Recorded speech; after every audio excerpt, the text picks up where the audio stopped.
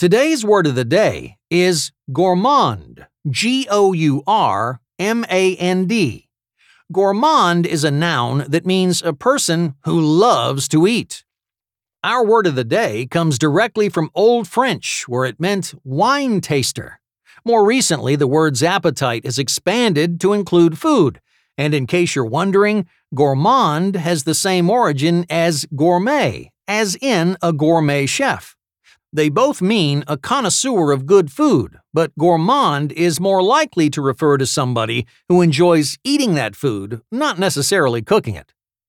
Over the years, being a gourmand has expanded my cultural horizons a great deal, but unfortunately, all that savoring of French and Italian cuisine has also expanded my waistline.